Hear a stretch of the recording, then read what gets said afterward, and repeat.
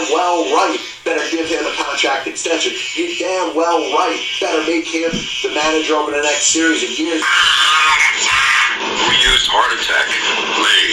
Managers on a Major League Baseball team don't make decisions. What are you done without that? Credibility in this situation is worse than losing your job. Was it over when the Germans bombed Pearl Harbor? The castration of the Major League Baseball managers, we know it. Ask me about my winner. And dirt. What's going on, everybody? Another edition of the Pass Ball Show, brought to you by JohnPielli.com, by St. Aloysius Church in Jackson, New Jersey, by Two Ways, One Passion food truck located in Scranton, Pennsylvania. There's a couple things that I don't enjoy talking about here on the show.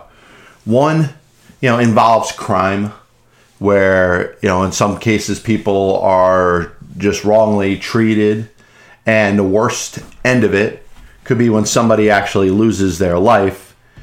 And the other one is talking about an athlete that really thinks they're above the sport.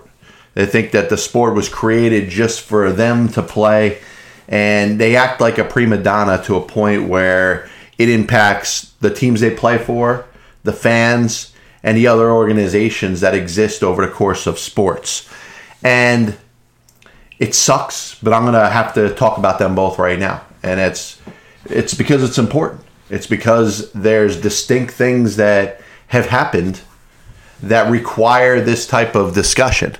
And the first one is the terrifying, disgusting, and horrible accident which ended up taking the life of a young woman and her dog because of the recklessness of a now former Las Vegas Raiders receiver.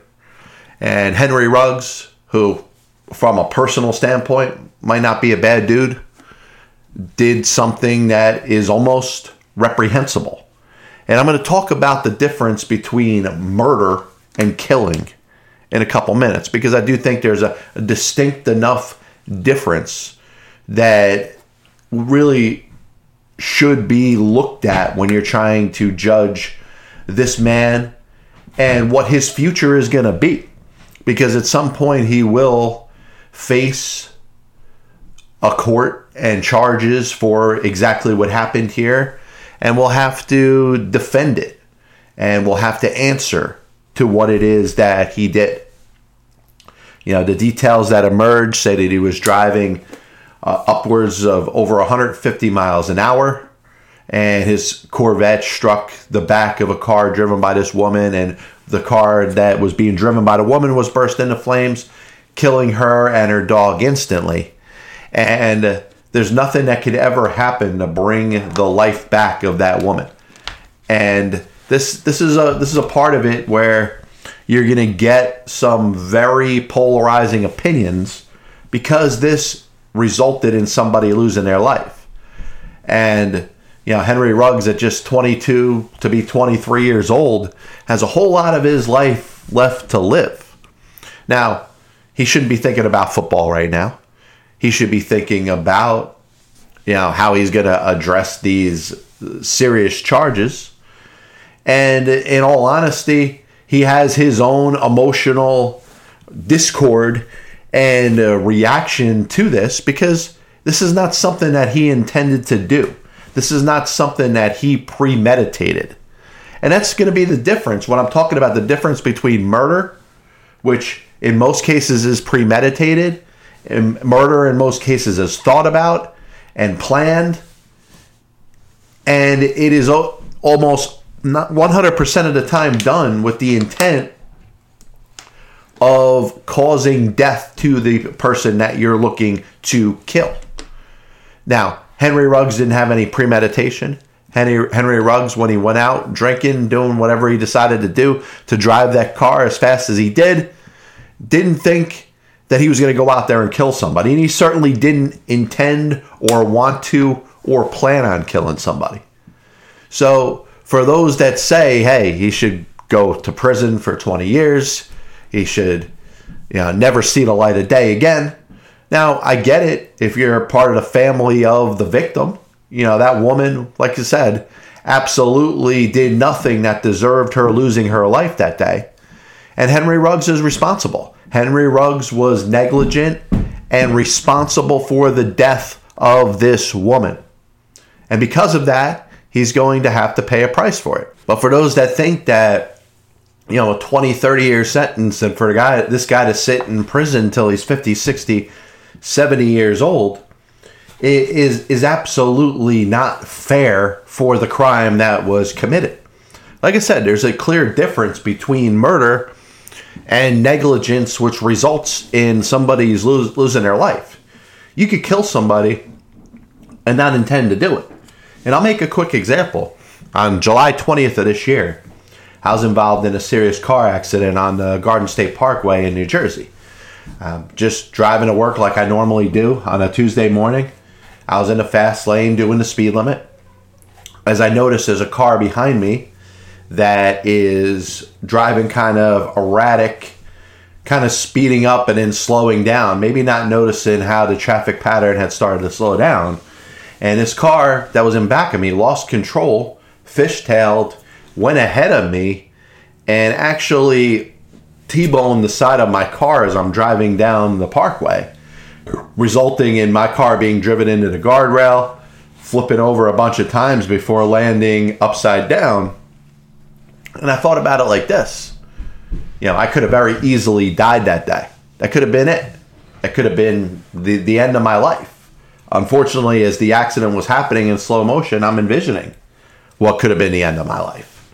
The fact that nobody that I was close to, my family, my friends, were never going to see me again. I wasn't going to be able to say goodbye to anybody. And all because of an act that wasn't premeditated. The woman that crashed into me didn't seek my Jeep out there and say, hey, I'm going to wreck this Jeep and I want to kill that person.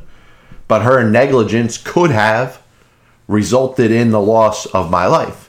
And had I died, I understand that, those that were close to me, my family, my friends, would be upset at the woman. But that woman would not or should not be treated as if they are a murderer. Because their negligence, yes, would have resulted in somebody's death, like Henry Ruggs' negligence resulted in the death of this woman. But that doesn't make Henry Ruggs a murderer. He has a debt to pay for his crime, which likely will result to him being imprisoned and incarcerated and in jail for a little while. But he also has the chance of retribution, which I've spoken about very much and very often on this show. He has a chance when it's all said and done to go back and live his life again, to perhaps play again in the National Football League.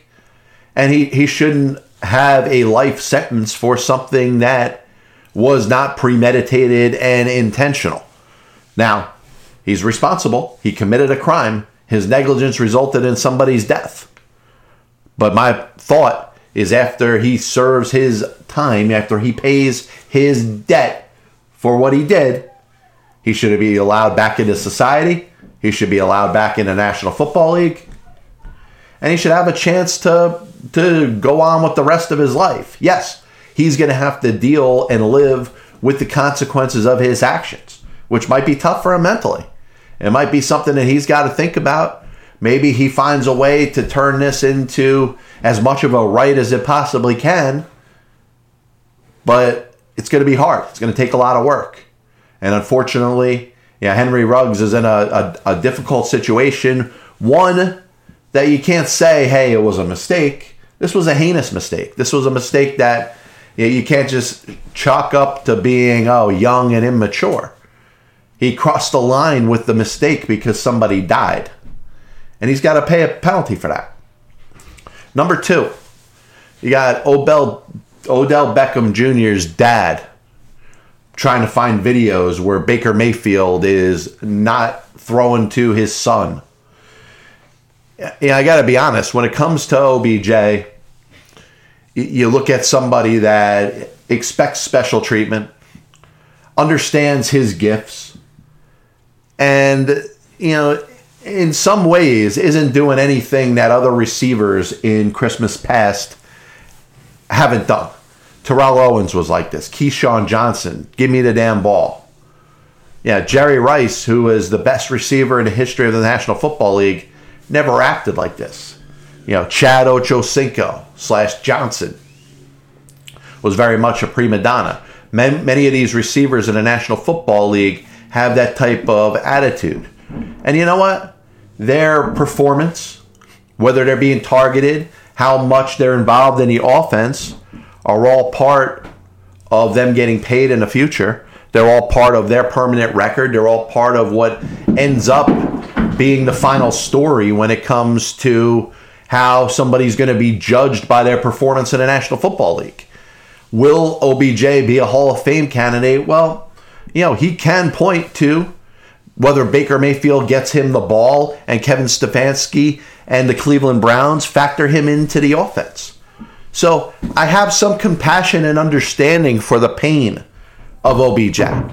But when it starts with a pattern of what happened with the Giants and the fact that the Giants signed him to this long-term contract extension and he made it so tough where they couldn't wait to get rid of him, where the Cleveland Browns say, oh my God, this raw talent, this ability that this player has, we're going to give you, the Giants, a first-round draft pick so we could get this receiver.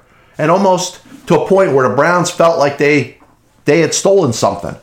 They had stolen a great player. How many teams in the National Football League at that time would have said, wow, I'd love to have Odell Beckham as one of my receivers?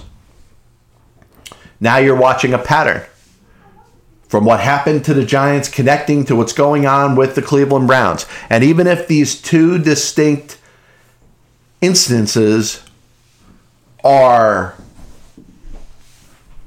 not related to each other, they're part of what becomes Odell Beckham Jr.'s permanent record.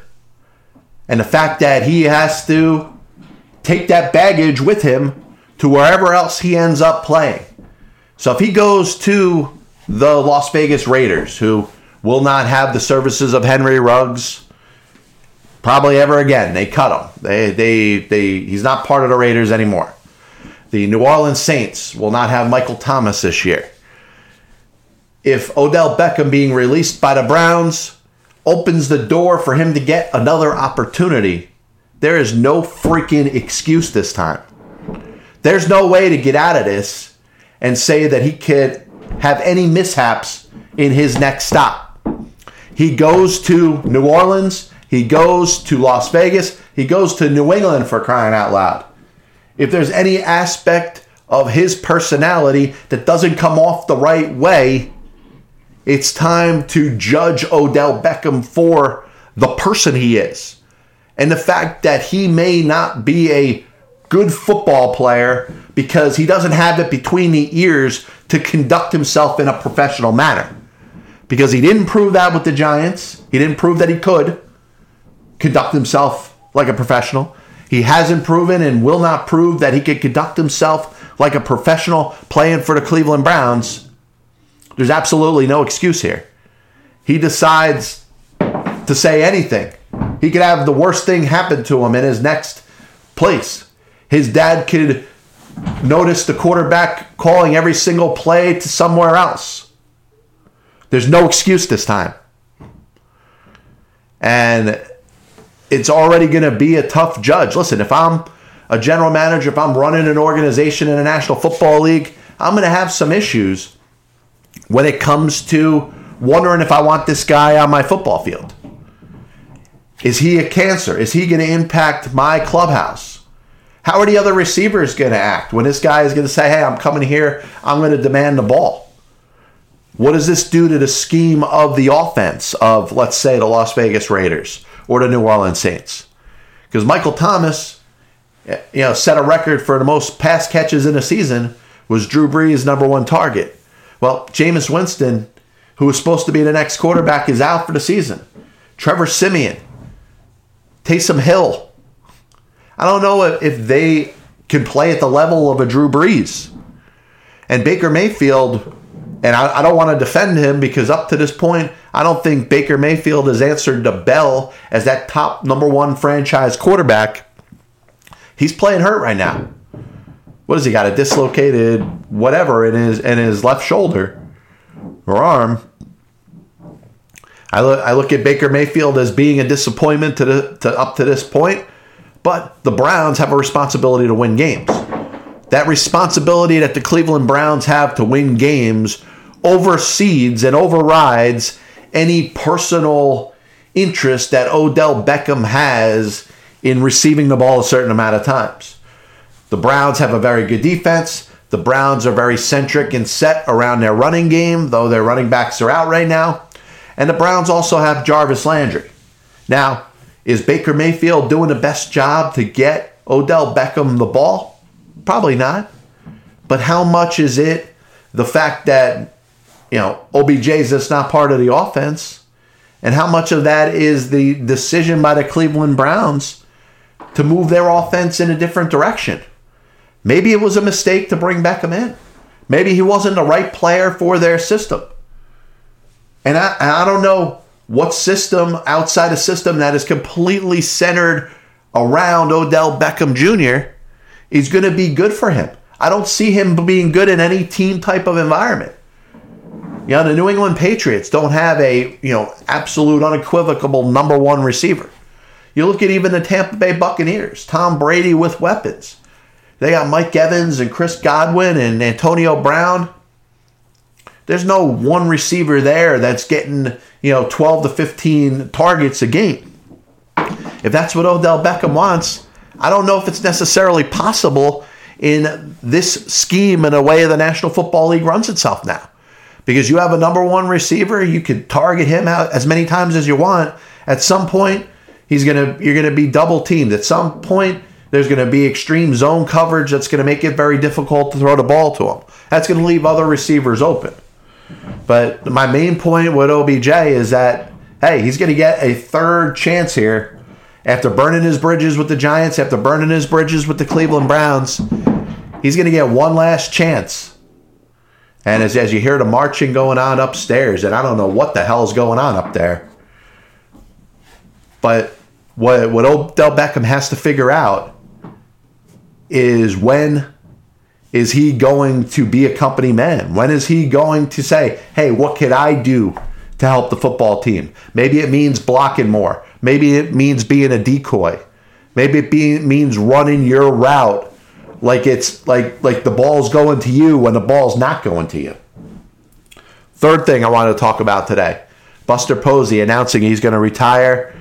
The great catcher for the Giants, 3-time World Series champion, MVP, Rookie of the Year, a 300 hitter, 1,500 exactly career hits. He's deciding at a young age of 34 that he's not going to be playing baseball anymore. And you try to look back at the body of work of Buster Posey, and I think you think Hall of Fame. It certainly has to be part of the discussion. I don't think it's a no-doubt situation, because I think there's many very good catchers that aren't in the Hall of Fame. Thurman Munson's not in the Hall of Fame. Ted Simmons, it took him forever, and I thought he was more of a no-doubter than some of the catchers that are already in the Hall of Fame. So the catching position is difficult. Joe Mauer is a pretty good contemporary. An MVP, a batting champion, a 3-time batting champion for the Twins. He didn't win a World Series. He was a great catcher for the majority of his career, moved to first base for the last handful of seasons. And what Joe Mauer messed up on is he kind of lost a little bit as the pure hitter that he was. If he remained a 300 hitter as a first baseman and maybe got close to 3,000 hits, maybe got his batting average up a couple more ticks, I think we look at Joe Mauer as probably a no-doubt Hall of Famer. Buster Posey, I think, is going to get in. I'm not here to make the case that Buster Posey doesn't belong. But does it open the door, potentially, for a Thurman Munson to get in the Hall of Fame down the road? Now, Thurman, at the time that he died, and of course it was a tragic event, shocking, a plane crash where nobody could ever have seen that coming, and his career life end in the middle of the 1979 season. Now, Thurman had taken a lot of abuse as a catcher over the course of his career, and at that point had been identified as being part of the decline. How many more years does Thurman Munson play if he doesn't end up dying in that tragic accident? And I think that's something that baseball historians have thought about for years. And I think the case for Thurman Munson in the Baseball Hall of Fame is a good one. And Buster Posey, who you're looking at a player that opted out of the 2020 season due to the coronavirus, makes the decision after coming back for one more season that he was done. I don't think you hold that against him. We didn't hold that against Ralph Kiner. We shouldn't have held that against Dick Allen for not playing as long as he could have. And hopefully Dick Allen ends up getting in the Baseball Hall of Fame. Posey's going to get in. I think so is Yadier Molina. Another catcher that you think about, Joe Mauer, like I just mentioned, that's a little more of a discussion. But I think it opens the door to other catchers of years past. Ray Schalk is in the Baseball Hall of Fame. Rick Ferrell is in the Baseball Hall of Fame. And if you look at their stats, you're going to be underwhelmed by what you see. So how could the Hall of Fame not include Buster Posey? How could the Hall of Fame not include Joe Mauer? Mike Piazza. Did he use steroids? Did he not use steroids? Ivan Rodriguez. Did he use steroids? Did he not use steroids? Well, both of those guys are in. And they're in based off of their accomplishments and what they meant to the game as catchers. I'm going to cut the show short today. I do want to thank everybody for tuning in to the Passball Show, brought to you by JohnPielli.com, by St. Aloysius Church in Jackson, New Jersey, by Two Ways, One Passion Food Truck located in Scranton, Pennsylvania. God bless you. And as always, I'll see you on the other side. Scored 0, 1, and 3 runs. Very good possibility that if Chris Bryant was on the Chicago Cubs roster, rewarded to a particular franchise as we hit the halfway point here on the Passball Show. Why don't you give it all or a majority of it to the team that wins the friggin' World Series? I was going to listen to that, but then I just carried on living my life. I may come out as the biggest Major League Baseball manager apologist. That'll only make someone work just hard enough not to get fired. Because hitters are going out there saying, I'm either going to hit a home run or I'm going to strike out. And if I don't get a pitch that I feel like I could drive out of the park, I'm not even supposed to be here today. Especially prospect whores and hoarders are going to be a little pissed off at me when I say this. I'm a dude. Playing the dude disguises another dude. There are only 2 managers in baseball's Hall of Fame who have losing records. One of them is the iconic Connie Mack, who you could say, in spite of winning 5 World Series championships as a manager, could be in as much as a pioneer and Bucky Harris.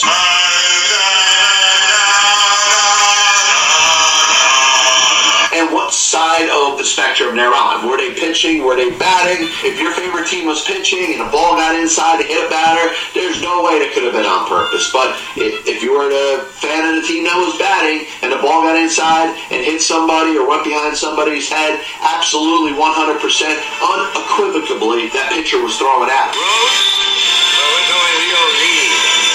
They put their tail between their legs and decided they're going to do exactly what they're told. He didn't do anything wrong in this situation. He took a pitch in the back. He got beat for crying out loud. 35 years ago, I could have loaned your parents the money for an abortion.